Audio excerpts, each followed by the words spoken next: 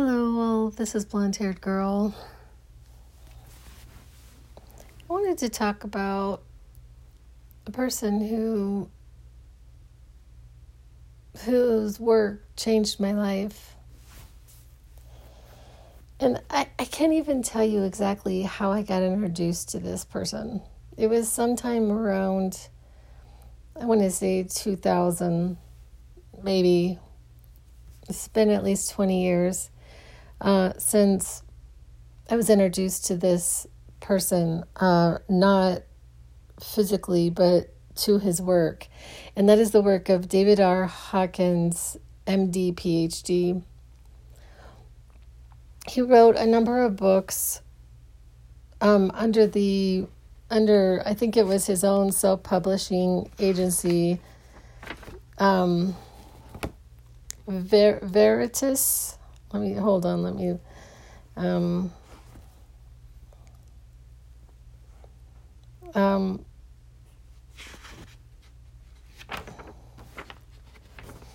I think it was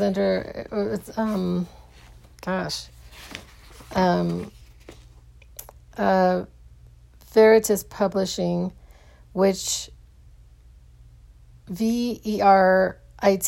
So I hope I'm saying it correctly. I think he started this publishing company for his work. I don't know if there's any other people's works under Veritas Publishing. So I believe he's self-published.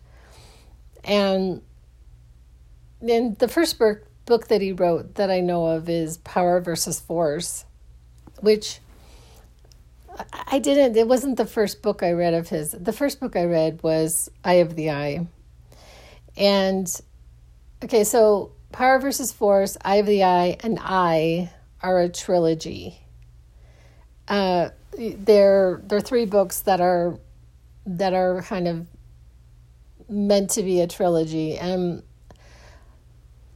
I think that I read Eye of the I first, and then I went back and tried to read Power versus Force, and I was too far down the rabbit hole. And Power versus Force was like not my thing.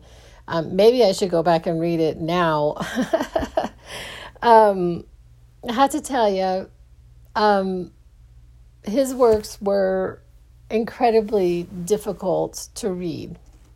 And I'm just going to say it like that. He did not write in vernacular. He wrote in language that back then I had to have a dictionary, or I had to just try to guess what the word meant, because I don't even know if a lot of the words that he used were in a regular dictionary. Like when he was like describing God, like the attributes of God, he would use these words that were just so, beyond anything I'd ever really read before. And before I was getting ready to do this little blurb about this, I got to thinking, why was I so attracted to his material, his work? And it was really, I was really quite hungry for something outside of the Bible. I had been raised a Catholic. I had been really around me, a lot of people were fundamentalist Christian. And so I had been versed in the Bible, and I just wasn't having it. There was just too much that went on in the Christian church, that went on even in Catholicism, by this point, my husband at the time had received an annulment from the Catholic Church. This is part of the reason why I left the Catholic Church, because it could have been argued that I was more Catholic than he was. And they gave him an annulment based on my incapacity to marry, not based on anything that he did. Well, I guess I didn't ask for the annulment, so he asked for the annulment and got it, and it really bothered me just how ridiculous all of that was. To say that we were never married, it was just so ridiculous. I don't even know what he tells people about that. I mean, it's been so long ago, but anyway. So I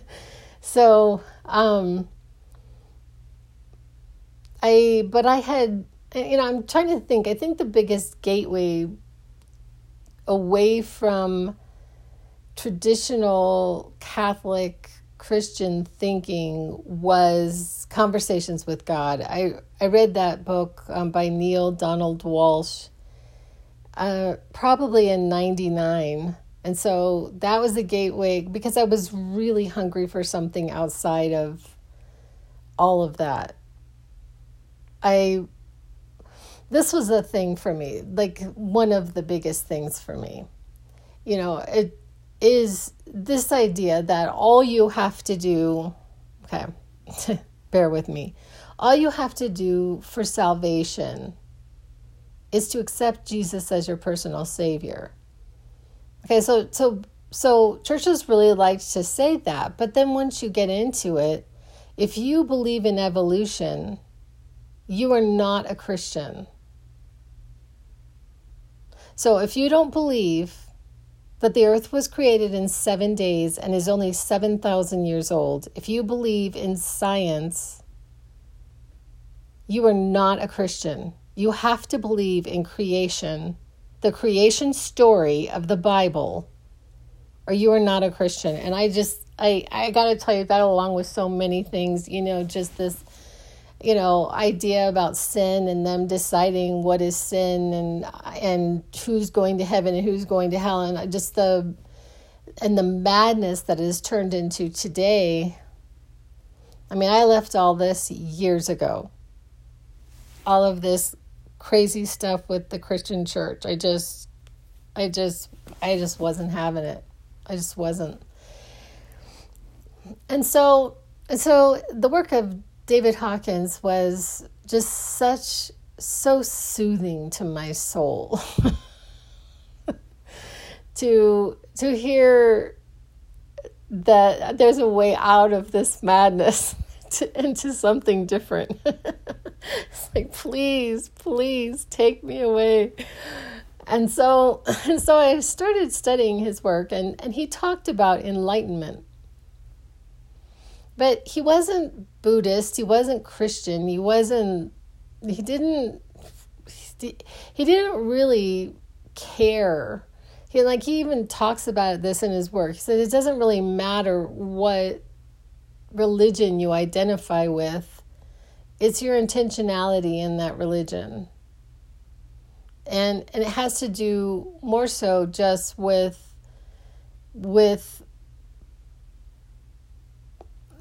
he talked about the path of non-duality, which is just so interesting in these days. In these days where everything just, especially in the United States, but it's actually happening in other places too. Like, for example, last evening I learned that there's all kinds of protests going on in Israel because the president, who I'm not even going to try to say his name correctly, is trying to override the Supreme Court there. And say that he and his, I guess, government officials, something like Congress here, I suppose. I mean, I'm not really sure how their government works, but that they can override court decisions. And the people of Israel are just not having it. And so there are massive protests going on in Israel right now. There is a whole lot of unrest on this planet going on right now regarding just full-on corruption. And my hope is that it's just the last hurrah before there is this massive change on the planet toward peace. that in a planet, in a world system that's based on love, not what it's based on right now, which is, it appears to be full on greed. And so David Hawkins would say the path of non-duality, this way of seeing the world in a totally different light. Like it's not a world of good and bad, right and wrong, good and evil. I mean, this would be a path where it's a different paradigm and a way of looking at everything in non-duality. They called it the razor's edge.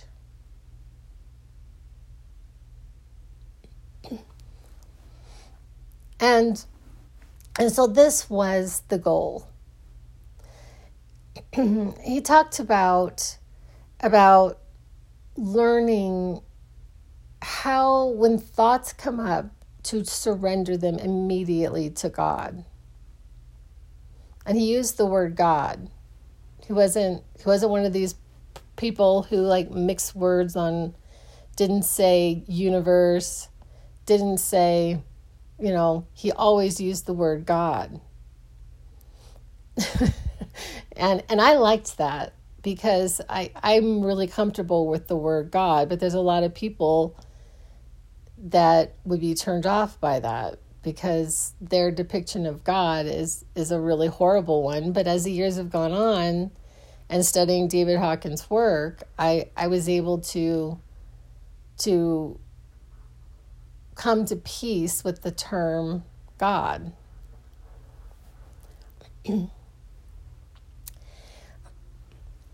And so this idea of enlightenment, he would talk about the attributes of God. I mean, he spent chapters talking about the attributes of God, and sometimes he would say what God is not, to kind of say what God is. And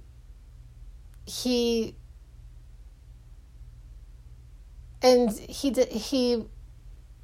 there's so many people I could just see, basically kind of, he's a heretic because God has no gender. God isn't judgmental. I mean, it's a shift in thinking to get away from the fear that is indoctrinated in people through religion. And I don't even know if it's just specific to Christianity, because it seems like other religions on the planet have pretty high fear levels as well, based on some of the things that are going on. I was watching something yesterday having to do with Iran, where there was a girls' school, and they were, I don't know, I'm not going to be able to say this accurately, but they were doing something really horrible and locking the girls into the school and some kind of toxic gas thing. It was really horrible. It is horrible what is happening in Iran right now. And so I don't think it's just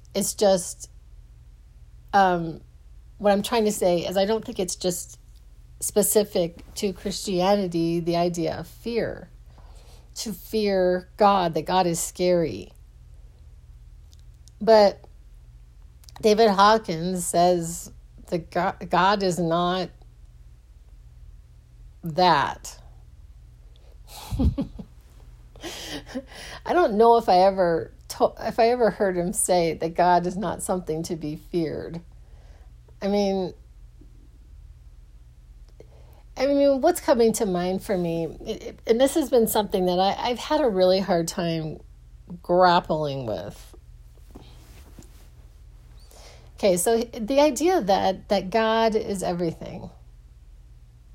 Okay, so God is everything. everything everywhere. God is the matrix, the fabric, gravity, that which is the building blocks of creation, the creator and the created, all in all. Okay, so if there's anywhere that God is not, then somehow God is the base, that which is horrible, which is evil, which is bad. And so I'm sitting here and I'm like, I don't quite understand that part, because that is an aspect of it as well. Of it, like that which would torture people, is an aspect of the same creator as angels. And so I don't quite understand it, and maybe I'm incorrect in everything I just said. I remember I was at something and I was learning about, basically, I think it's like states of sleep, and the wavelengths of these states of sleep and meditation, and brain waves during meditation that are similar to those of sleep. These are like brain waves that the brain is in during our waking and sleeping. And it was going from like, and I can't keep them all straight, and I'm not even going to try, but it was going from like, you're just like living your day, to like you're getting a little sleepy, to like you're in this sleep state, to where you're in this, very suggestible dream state. And then there's this one point where the wavelengths almost flatline, and that is back to God. That's in like a God space. That's in a where something is manifest, creation itself. Okay, so I get to thinking about this because that's what I do.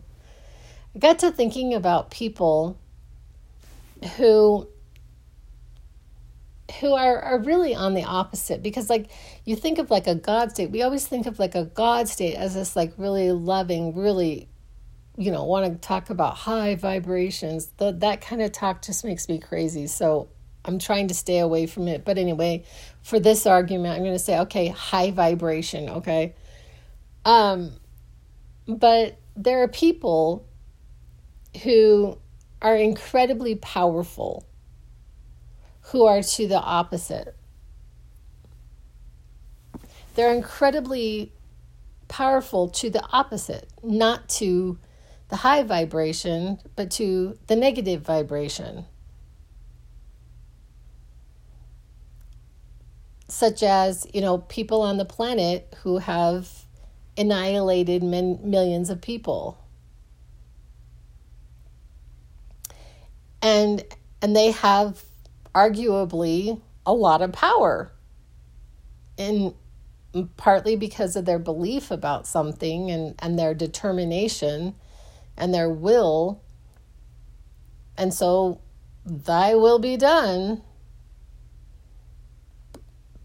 But I'm going to say, I don't know how it's not all the same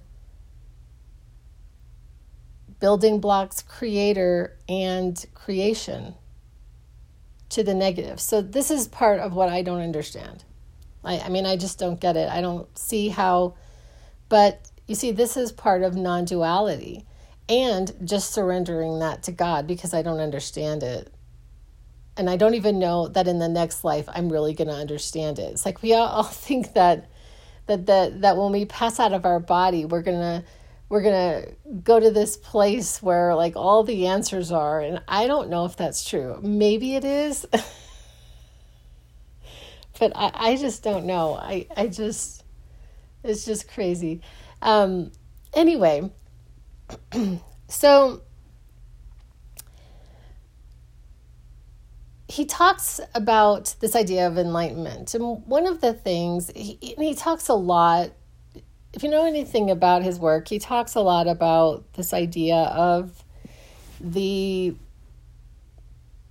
I guess, levels of consciousness, like not levels, but stages of consciousness. And he said you can calibrate things based on kinesthesiology, I guess, where you muscle testing. And so he was always saying things and then going to his wife to like test it. And if it was wrong, then he would test it. He would say something else and he would test it again. He was always testing truth. And as I've gone through years of like really analyzing that, because there were some things that he said that really bothered me because it didn't line up with what I saw. Not that I didn't love him and not that I didn't trust him, but it just didn't line up with what I was seeing. And like he has this whole book on the calibration of a whole lot of things. Like, you know, the Republican Party, the Democratic Party, the countries. I mean, it was like he had this whole Coca-Cola versus Pepsi. I mean, I'm kind of making a joke, but maybe not. I wouldn't be surprised if those weren't in there. And he did all these calibrations on all of these different things. And honestly, the problem with it is that you can calibrate that 1 second, and 1 second later, it can be a different calibration. You know, somebody can, I'm making maybe I should do it to the positive. I mean, somebody could have a spontaneous enlightenment experience and shoot up the levels of consciousness in a second. And so they may calibrate at 200 one day and 700 the next. I'm being such a brat right now. I'm sorry. But what I'm trying to say is that it was so not as fluid as I felt like he was presenting it to be. It was so much more fluid than what he was presenting it to be. And he did say in his work, and maybe I haven't read it in a really long time. Maybe he did say in there, I mean, he would say sometimes like this started here and then is here now. And sometimes that went down. Based on that person's life and journey, I suppose.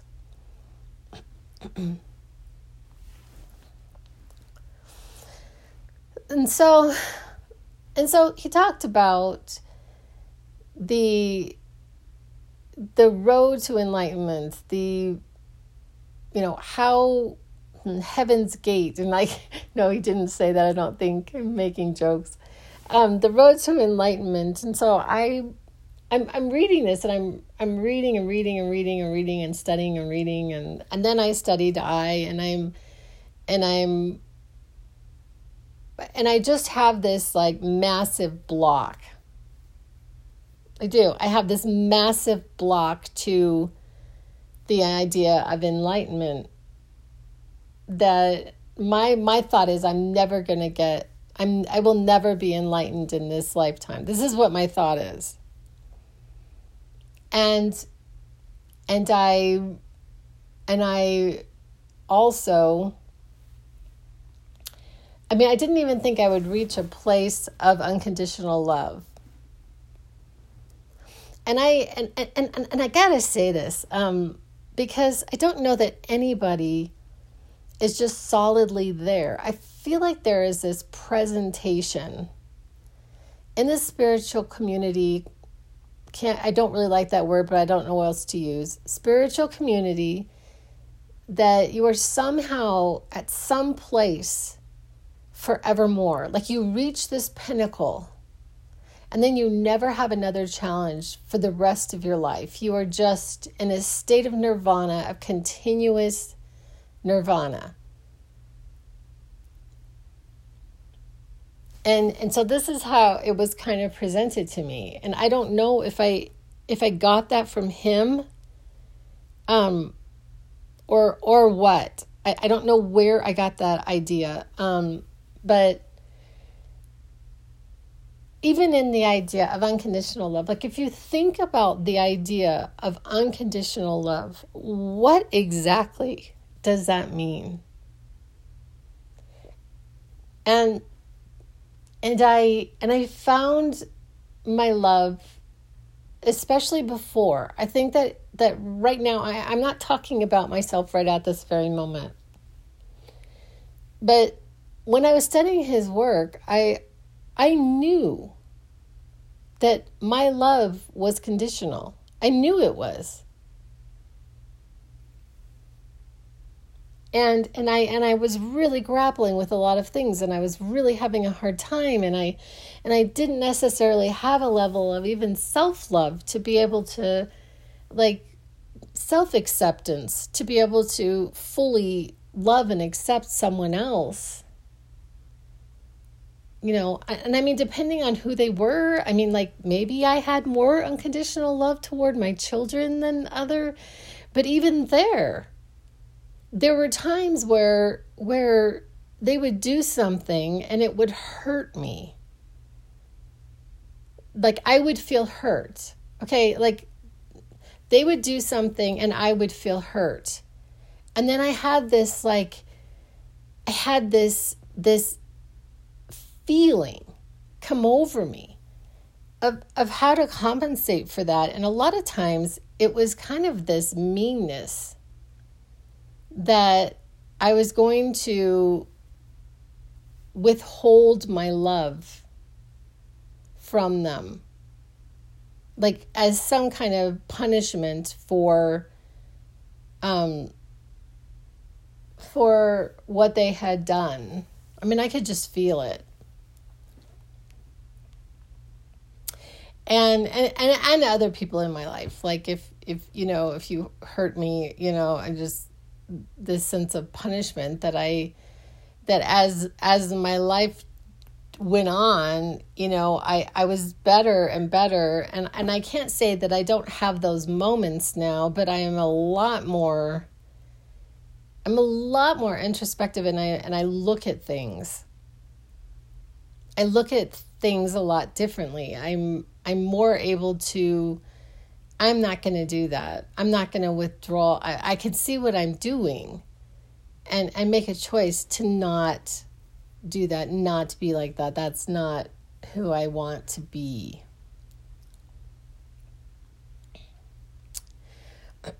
And so he presents this thing as because he talks about it so incessantly that very, very few people ever reach enlightenment. And he says that very, very few people even attempt to reach enlightenment. There's very few people on the planet who make the journey to enlightenment, who actually consider it as a goal. He's like 0.001% of the population. I'm being kind of sarcastic, but this made me believe that that's never going to happen for me. Never. But at some point there was this phrase he used that really changed my life. As I was studying his work, I'm looking through the book trying to find the actual phrase that he said. I think I have it underlined. I was always writing in these books, not a whole lot, but just.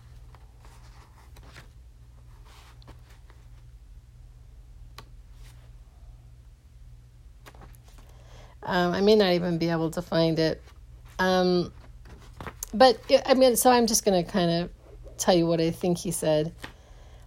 He said at some point to throw away all the books and just be surrender to God without ceasing, or without, like, don't ever not surrender to God, and realize that which you already are. Which I loved the phrase, but I didn't quite understand it until I understood it. So in 2018, I went to bed. I went to bed in utter despair. I was completely devastated by something, and just, like, if I don't wake up, I don't care. I mean, I was just so completely I can't even describe the despair. I just was like, whatever. So I go to bed, and I'm woken up. I wake up sometime in the night, enveloped in this, I don't know how to describe it except just enveloped in the love of God.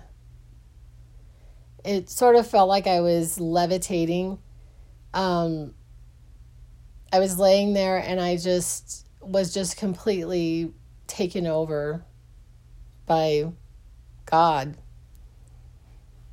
And at some point, I fell asleep. I don't know how long I was awake, and this happened, but I wake up the next day changed. I mean, changed, massively changed. Like, as if somebody had,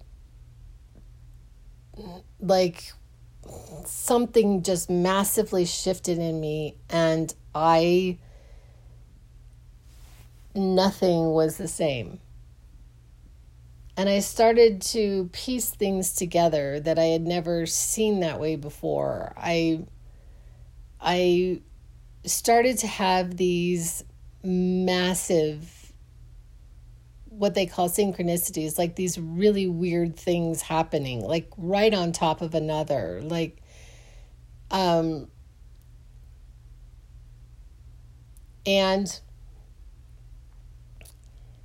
it was really hard to get my bearings, and it was hard to even live, to be honest. I had moments, not moments, but like it seemed like a half a day in just bliss, and the second half a day in just hell.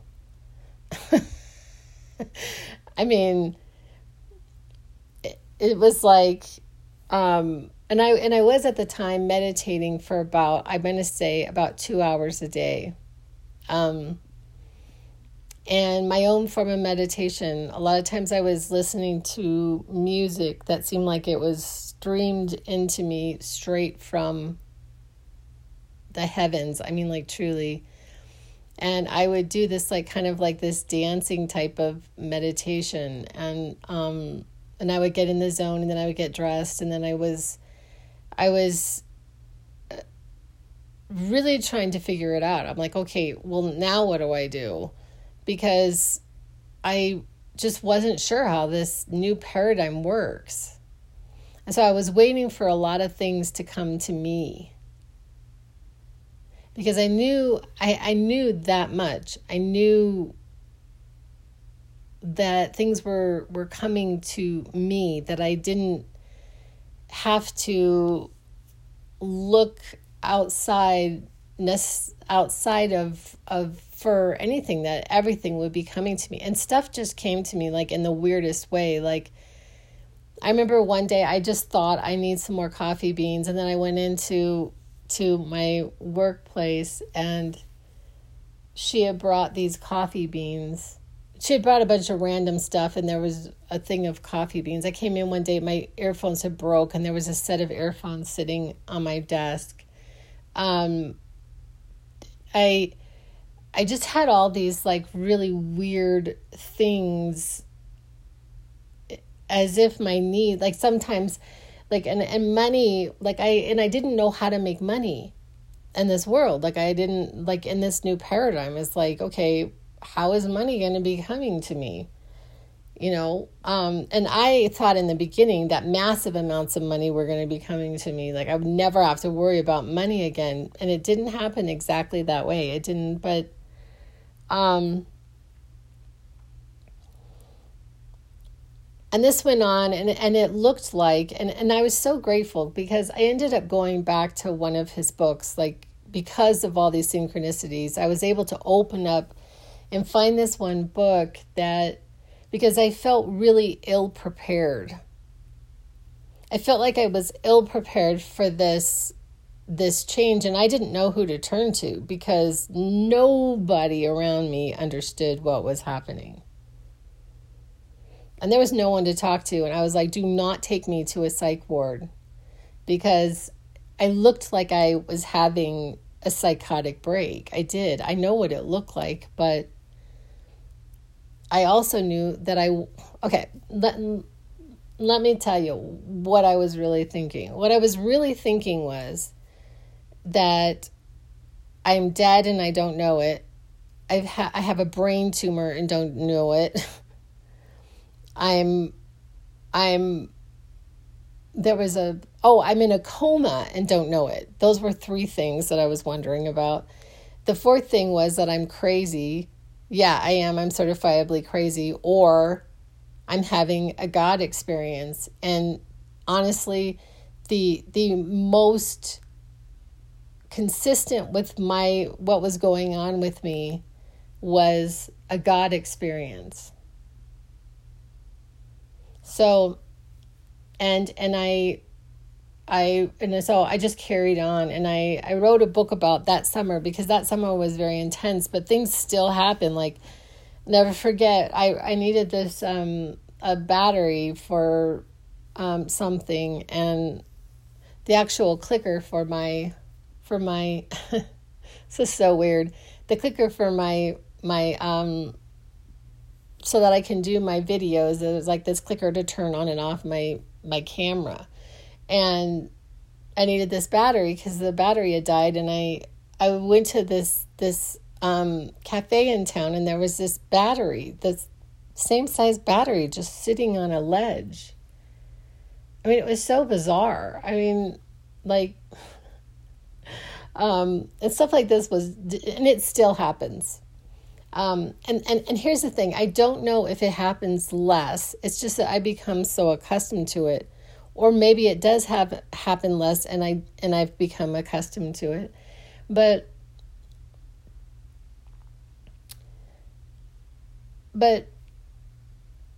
so I believe that I had some kind of enlightenment experience. And one of the things that I've wondered about is if there are levels of enlightenment. Like, and I don't like the word level, and he actually talked about that in his books. He talked about the idea that all of these things are kind of like a temperature on a thermometer. Rather than, because I feel like people oftentimes get into this spiritual pride, and I feel like I can be there too. I'm just incredibly introspective, and like, I don't want to get into spiritual pride. I don't want to be like that. And so I'm very, very careful because I can feel it. I can feel it coming on. And judgment. I don't want to be judgmental. And so he would say that all of those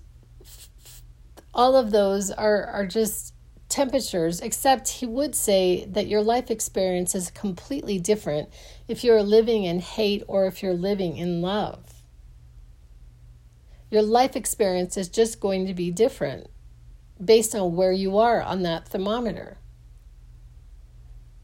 Okay, so what I found was, even in some kind of changed, what I would perceive to be some kind of enlightenment state, I'm still kind of like all over those. Like, sometimes I'm frustrated, I'm in traffic and I'm frustrated, so I I move down, and then, and then I see something that is just so beautiful, and then I'm crying tears of joy, so I'm in a joyful state, and then I go and I'm, with a client and they're, and I go to maybe a state of, sadness, we are in flux. We are not, unless you are, and I would argue this even still. Okay, so if you are a Buddhist in Tibet and you are in the mountains, but you still have to deal, most of the time, you are not an island completely onto yourself, like my beloved Thich Nhat Hanh. You are not a complete item unless you really are, but I don't know anyone who is just in an isolation, that's a monk. They live in a monastery with other monks. And so you still have to deal with the weather, right? You're still going to have snowy days and rainy days and sunny days, and you're still going to have times where your electricity doesn't come on, right? I mean, I don't know that the unchallenged life is possible to pull out of a nirvanic state. And I'm not suggesting that we don't aim to be as happy as we absolutely can be. I'm not suggesting that, but what I'm saying is that I believe that part of my issue with this idea of enlightenment is that I had this preconceived notion that it would be a consistent nirvana, and it's not. So then that makes me think, okay, maybe I'm not enlightened. But this thing really is, when you know. It's like being in love, right? You know when you're in love. Sometimes, right? Maybe a better one is being pregnant. You can't be pregnant and not pregnant at the same time, right? Anyway, so so I feel like of any text or any person who ever had an impact on me, he was the one who had the most. And that is David R. Hawkins, MD, PhD. I studied his works. I got to see him twice. And one of the times I had a very, very, very strange thing happen. I remember I was sitting in the back of the church. It was at the Center for Spiritual Living or something like that in the town I live in. And I was sitting in the very, very back because by the time I got there, the whole room was filled. And I'm sitting in the very back, and he walks up, and I will never forget this. He looks back at me, and he gives a double take. He gives a double take. So he looks at me, and then he gives a double take. And he looks right at me.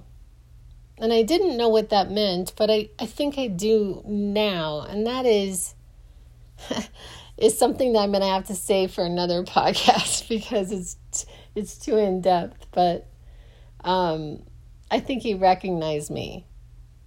But maybe not necessarily me, but he recognized maybe a version of me somewhere else on the planet. But anyway, with that, I'm gonna go. I appreciate you listening, and I'll be back with other ideas. And that's a wrap.